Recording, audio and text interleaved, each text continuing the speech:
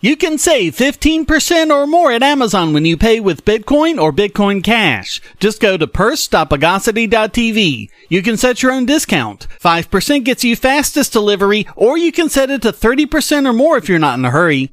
Purse makes it so easy to save money at Amazon by buying with crypto. Just go to purse.bogosity.tv and start saving now.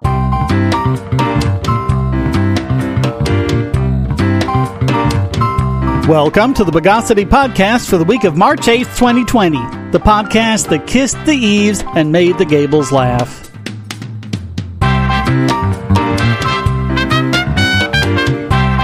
This is your host, Shane Killian. Let's jubilate the news of the bogus.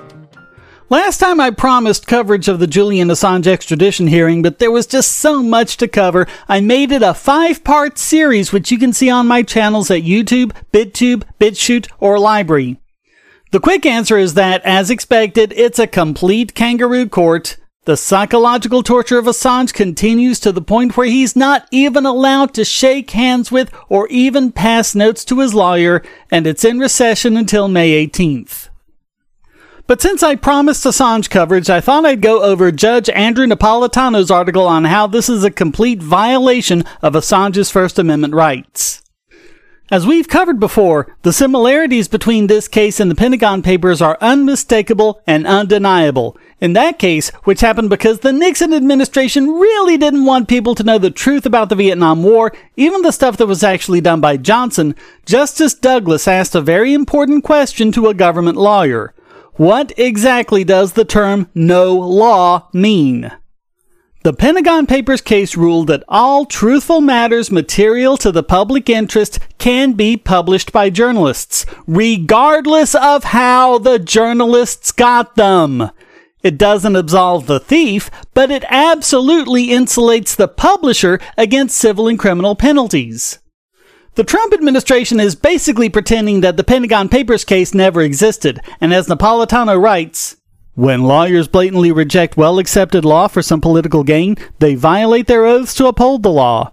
When government lawyers do this, they also violate their oaths to uphold the Constitution. For them, there is no escaping the Pentagon Papers case. While the case turned on the concept of prior restraint of speech, it clearly reflects the views of the court that it matters not how the publisher obtained the secrets that he published. WikiLeaks revealed, in partnership with major international publications, including the two involved in the Pentagon Papers case, videos of American troops murdering civilians and celebrating the murders, a war crime, as well as documentary proof of American complicity in torture, also a war crime. And keep in mind, neither the Obama nor the Trump administration ever questioned the truthfulness of the content published by WikiLeaks. Judge Knapp writes, Assange fears that he cannot get a fair trial in the United States. The government says he can and will. When the government suddenly became interested in fair trials remains a mystery. Yet, arguments about fairness miss the point of this lawless prosecution. A journalist is a gatherer and disseminator of facts and opinions. The government's argument that because he communicated with Manning and helped Manning get the data into WikiLeaks' hands, Assange somehow crossed the line from protected behavior to criminal activity shows a pitiful antipathy to personal freedom. It is the height of naivete to think that Ellsberg just dropped off the Pentagon Papers at the Times and the Post without some coordination with those publications, coordination that the courts assume exist and implicitly protect. And keep in mind that this is the first time in U.S. history that a publisher has been charged under the Espionage Act. I'll let the judge wrap it up. The whole purpose of the First Amendment is to assure open, wide, robust debate about the government, free from government interference and threats. How can that debate take place in darkness and ignorance? If no law doesn't really mean no law, we are deluding ourselves, and freedom is not reality. It is merely a wished-for fantasy. If you're tired of these promos, regular supporters get the podcast early and ad-free. Just go to donate.bogosity.tv and sign up for Patreon or Subscribe Star at any level. Ads are annoying, but ad blockers prevent publishers from making money. What if you could support your favorite websites, YouTube creators, Twitch streamers, social accounts, and many more ad-free and without paying anything, and even make some money yourself? It's not a pipe dream, it's airtime. Go to airtime.bogosity.tv and get the browser extension, and you'll earn cryptocurrency for the sites you visit, and so will the publisher. This is not a crypto miner. You and the publisher will both get part of the reward from current miners of the BitTube cryptocurrency, with no middleman taking a cut. Even if the publisher hasn't signed up yet, his tube will be put into a dedicated wallet that he can claim upon sign up. You can also use your tube to tip publishers and even purchase products. Airtime monetizes users and publishers with no ads or crypto miners. Go to airtime.bogosity.tv and start making money now. So we've talked before about Oracle v. Google. This case involves the absolutely ridiculous and completely dangerous contention of Oracle that programming APIs are somehow protected by copyright and that Google is in violation of copyright for using the Java APIs to make its Android operating system. If you'd like a review of what I'm talking about with all the technical details, see the biggest bogon emitter segment from 17 August 2015 and the opening segment from 30 May 2016. So now the Trump administration has gotten behind Oracle in yet another attack on the First Amendment and fair use. And it happened right when Oracle founder Larry Ellison hosted a $250,000 a plate fundraiser for the president. Gee. In the brief from the Solicitor General's office, the administration found Google's arguments unpersuasive and argued that software code is copyrightable, proving they're so ignorant they don't even know the difference between software and an API. They also reiterated the Obama administration's long-debunked claim that Google's arguments are invalid because they made Android incompatible with Oracle's Java framework. Also offering support of Oracle, unsurprisingly, were the News Media Alliance, the Motion Picture Association, and the Internet Accountability Project. They reiterated their complaints that Google uses copyrighted material without compensation, such as, and this is precisely their example, snippets of stories that show up in Google News results. Is there anyone out there who is still denying that they want to make that infringing use? How long am I going to continue to get comments from people saying, oh, they never do that. It's just fake news and a conspiracy theory, blah, blah, blah. It's real, people. IAP Senior Advisor Rachel Bovard said, quote, if Google's allowed to get away with this, then anyone with the resources can get away with it. Get away with what? Exercising their First Amendment and fair use rights? The SAS Institute, and don't let the name fool you, they're a software company, a multinational making top-dollar analytic software, said in a brief that software makers depend on copyright protection to invest the vast sums they do in creating software. I'd love to see how they explain the enormous amount of development behind free and open-source software like Linux and Blender. Google, meanwhile, is getting support from IBM, Microsoft, smaller tech companies like Etsy and Reddit, and digital rights groups like the Electronic Frontier Foundation. They also have the support of Sun Microsystems, the actual makers of the API Google is supposed to have ripped off, who has always said they're fine with it. It's hilarious, therefore, that in SAS's brief they keep saying things like, it took Sun years to create. The user-friendly expressive choices Sun made became critical to Java's success. Google was no freer to copy that code than a novelist is free to copy prose from another book. Those interfaces are the product of Sun's creative choices. And they keep on like that, over and over and over again. Hey, SAS, how about letting Sun speak for themselves? If you've ever wondered about the importance of open software licenses, and especially if you're part of that sadly growing trend of conspiratard paranoiacs who insist that open source is really there to preserve copyrights, remember this. Sun created the Java APIs to be open and usable by everyone. Oracle is going back on that solely because they bought Java from Sun and because Sun didn't use an open source license on their APIs, because no sane person should have to, because it's ridiculous to say that APIs are copyrightable. Open source and Creative Commons licenses are helping to stem the tide against those who would make every single utterance a copyright violation. They all deserve our support.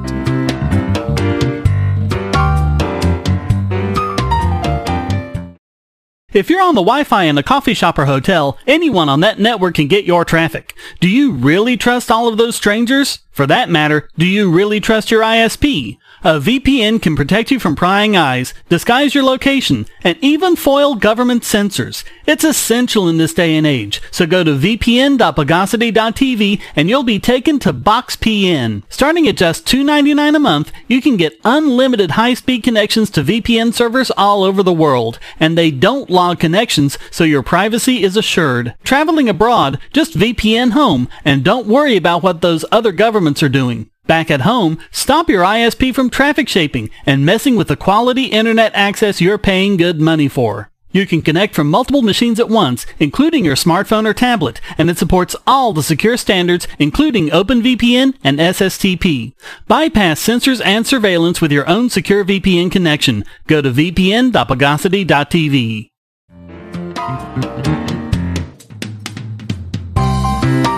Longtime listeners will know my position on electronic voting. At a bare minimum, just to get us discussing the issue, you need three things. First, the software must be open source and the builds independently verifiable. Second, there must be a paper trail. Third, the voting machine needs to be completely isolated from any networking system while the voting is taking place. And as a bonus, it'd be really nice if voters had a system where they could verify their votes were recorded and counted correctly. The last one is tricky, since how do you do that while maintaining privacy and anonymity of voters? Well, Microsoft has released the specifications for Election Guard, an open design with a reference implementation for electronic voting systems that would do all of those things, including allowing voters to securely verify their votes. And it's licensed under the MIT open source license and available on GitHub. Regular listeners know what a curmudgeon I am about electronic voting and Microsoft, so it should say something that I am impressed by this. Election Guard specifies a three-step process. First, a voter will select candidates on a touch screen and verify their choices. Second, the voter will print and review for accuracy a paper ballot and simultaneously receive a separate tracking code. Third, the voter will deposit their ballot into a ballot box for counting. Microsoft writes, voters are able to verify the correct recording of their votes, and anyone, including voters themselves, can verify that all of the recorded votes are correctly counted. As with current election systems, voters will remain unable to disclose their recorded votes to protect their privacy. Election Guard provides each voter a tracker with a unique code that can be used to follow an encrypted version of the vote through the entire election process via a web portal provided by election authorities. After the election is complete, the tracker codes can be used by voters to confirm that their votes were not altered or tampered with and that they were properly counted. Not only that, but Election Guard also includes an open specification, or roadmap, which allows anyone to write an election verifier.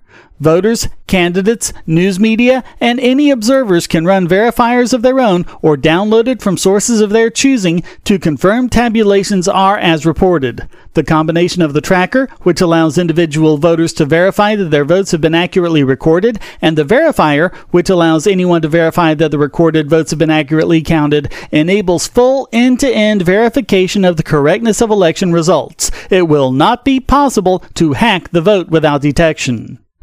It does this with something called homomorphic encryption. It allows for the secure and verifiable counting of individual votes while not revealing the details of the individual votes. This is possible because homomorphic encryption allows computations to be done on encrypted data without having to have the secret key need to decrypt it. It's also made to interoperate with accessibility devices to make voting easier for disabled people while not adding complexity for everyone else. In fact, this is arguably easier than any other voting system to date. Quote, one frustration is the difficulty of doing research on candidates and initiatives at the polling place. Our sample reference will showcase how people can make their selections at home, where they can easily research their choices, then bring a QR code to the polling place to scan and pre-populate their ballot.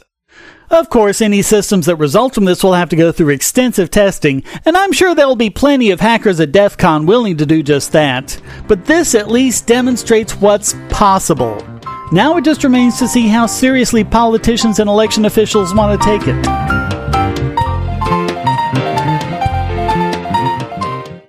We live in a world where light bulbs connect to the internet, and recent attacks on them prove that your online security is under threat like never before. Not only your websites, but the internet-enabled devices you buy. And the biggest problem is weak passwords. That's why you need LastPass. LastPass allows you to randomly generate strong, unique passwords on the web and on your internet-enabled devices, all protected by one master password.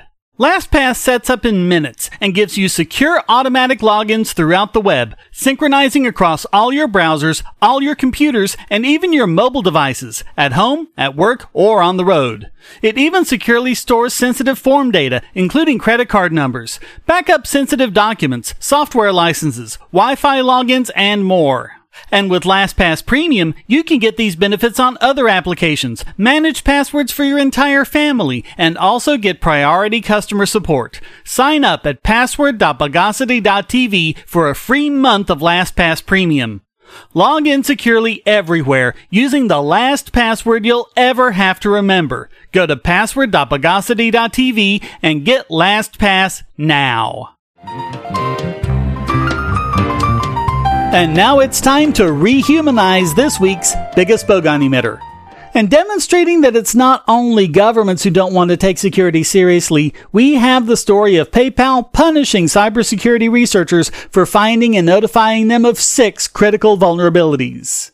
PayPal runs a bug bounty program through HackerOne, who should also get a dishonorable mention here. Their system for identifying and reporting bugs has become, as Bernard Meyer, senior researcher at Cyber News, says, more opaque, mired in illogical delays, vague responses, and suspicious behavior.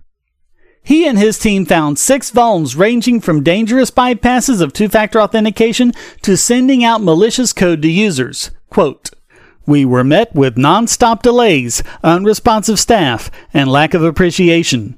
When we pushed the HackerOne staff for clarification on these issues, they removed points from our reputation scores, relegating our profiles to a suspicious, spammy level. This happened even when the issue was eventually patched, although we received no bounty, credit, or even a thanks. Instead, we got our reputation scores, which started out at 100, negatively impacted, leaving us worse off than if we'd reported nothing at all." Now, before you go thinking the problem is just HackerOne, they tried to reach out directly to PayPal, only to receive boilerplate responses and a lack of any sort of action from human representatives. He goes over the vulns, but this is really about PayPal's responses to them. For example, for a vuln allowing an attacker to bypass 2FA, they said, "If the attacker has the victim's password, the account is already compromised. As such, there does not appear to be any security implications as a direct result of this behavior." But the whole point of 2FA is to secure against a compromised password. I mean, this would be like a car company refusing to repair a faulty airbag because there would already have to be an accident for the airbag to go off. Ridiculous! In another case, quote, "PayPal replied that since it isn't exploitable externally, it is a non-issue. However, while we plan to send them a full proof of concept, PayPal seems to have removed the file on which the exploit was based. This indicates that they were not honest with us and patched the problem quietly themselves, providing us with no credit, thanks, or bounty. Instead, they closed this as not applicable, costing us another 5 points in the process." PayPal also didn't seem to understand that vulns can be made worse in combination. For example, you can buy a compromised password on the dark web, use their first vuln to bypass 2FA, and then use their third to bypass the security around sending money. That is a pathway from someone with no access whatsoever to drain bank accounts linked to PayPal users. In the comments, Meyer posted, "It is quite disappointing, since our main goal is not to get a bounty, but to get this issue patched. I can only imagine the amount of people already affected by this vulnerability. The reasoning behind PayPal's refusal to fix it isn't clear to me." So a lot of this is definitely PayPal, but Meyer also points out an incentive problem with HackerOne. which has done things in the past like banning a researcher who tried to report a 0-day in Steam. Since HackerOne employs security researchers who are also active bug bounty hackers, they're basically given first dibs on vulns, and if they're unscrupulous, they can close the issue, report the vuln themselves, and claim the bounty. As Meyer points out in the comments, it's only a matter of time before hackers use these to commit large-scale fraud. And it seems to me there's a bigger issue here too. The idea of a bug bounty is to get hackers to report vulns instead of selling them on the black market, which is good.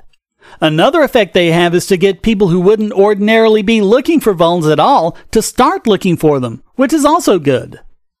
But what does it achieve to cut them off like this? It means you have people who otherwise wouldn't have been looking for vulns at all, who, now that they've been spurned, are now incentivized to sell them on the black market. Treating bug hunters like this might actually create more exploitable vulns and more black hat hackers. So all of that makes PayPal this week's biggest bogon emitter.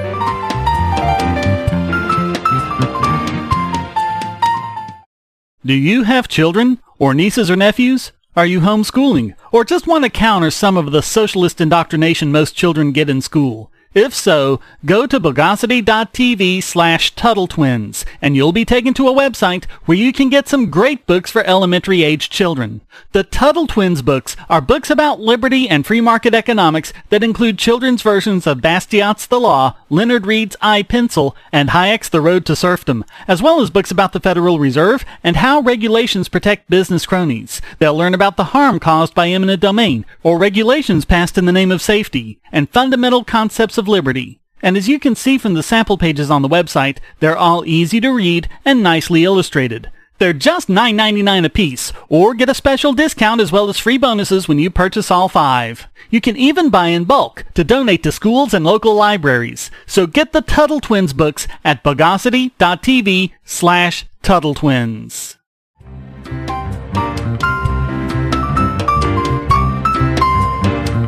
And now let's devitrify this week's Idiot Extraordinaire.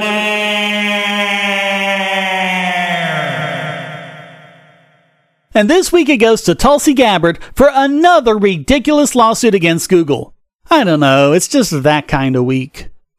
So Dennis Prager's lawsuit against Google for being anti-conservative was deservedly dismissed, but now Tulsi has a similar lawsuit for being, anti-Tulsi. Anyway, Stephen Wilson apparently had to explain to her and her high-priced lawyers how the First Amendment actually works, actually citing the PragerU case. She's gotten her little panties in a wad because Google took down her advertisements for a few hours because of an automated fraud warning caused by unusual payment activity, and it had to be cleared up. According to her, that's exactly the same as the government censoring political speech. Now, you would think that these lawyers would have learned about the First Amendment in law school, if not high school, and one would hope that someone running for president might at least have heard of it. But Wilson had to give them an elementary lesson. Quote, "The First Amendment provides, Congress shall make no law abridging the freedom of speech or of the press, or of the right of people peaceably to assemble. The First Amendment, applied to the states through the 14th Amendment, prohibits laws abridging the freedom of speech." In effect, the First Amendment means that government has no power to restrict expression because of its message, its ideas, its subject matter, or its content. And yes, he put the emphasis on the word government. Google is not now, nor to the court's knowledge has it ever been, an arm of the United States government. The Free Speech Clause prohibits only governmental abridgment of speech. The Free Speech Clause does not prohibit private abridgment of speech. Plaintiff alleges Google has become a state actor by virtue of providing advertising services surrounding the 2020 presidential election. Plaintiff's argument is that, by regulating political advertising on its own platform, Google exercised the traditional government function of regulating elections. Those of you who are either laughing your heads off or facepalming are way ahead of Tulsi and her law team. To draw the line between governmental and private, this court applies what is known as the state action doctrine. Under that doctrine, as relevant here, a private entity may be considered a state actor when it exercises a function traditionally exclusively reserved to the state. Traditional government functions are defined narrowly. It is not enough that the federal, state, or local government exercised the function in the past or still does, and it is not enough that the function serves the public good or the public interest in some way. Rather, to qualify as a traditional exclusive public function within the meaning of our state action precedents, the government must have traditionally and exclusively performed the function. Those functions include, for example, running elections and operating a company town. There is no argument that web services or online political advertising are traditionally exclusive government functions. Plaintiff argues that, by providing some restriction on political advertising on its platform, Google is in effect regulating elections. So, running political ads is not the same thing as regulating elections. I know, duh. What plaintiff fails to establish is how Google's regulation of its own platform is in any way equivalent to a governmental regulation of an election. Google does not hold primaries, it does not select candidates, and it does not prevent anyone from running for office or voting in elections. To the extent Google regulates anything, it regulates its own private speech and platform. Plaintiff's national security argument similarly fails. Google protects itself from foreign interference. It does not act as an agent of the United States. Nearly every media or technology company has some sort of cybersecurity procedure. Under plaintiff's theory, every media organization that took steps to prevent foreign cybercrimes could potentially implicate the First Amendment. Google's self-regulation, even of topics that may be of public concern, does not implicate the First Amendment. For the reasons provided above, defendant's motion to dismiss is granted because these facts could never give rise to a First Amendment claim. Plaintiff's complaint is dismissed with prejudice and without leave to amend. In other words, that's it. She cannot refile. She could theoretically get this ruling overturned on appeal, but that's unlikely given what an easy knockdown this was. Unlike what I usually do, I read out almost the entirety of the decision, minus the preliminaries and the references. This decision is only 3 pages long. So all of that makes Tulsi Gabbard this week's Idiot Extraordinaire!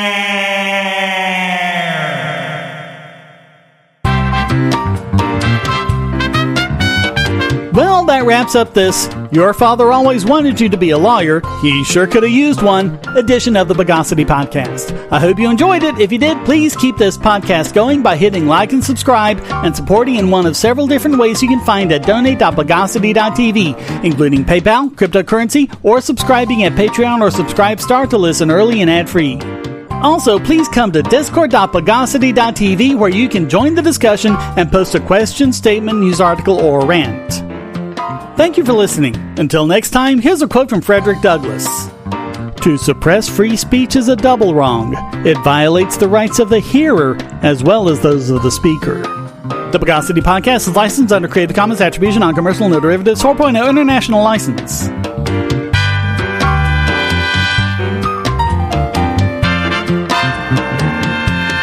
Bogosity.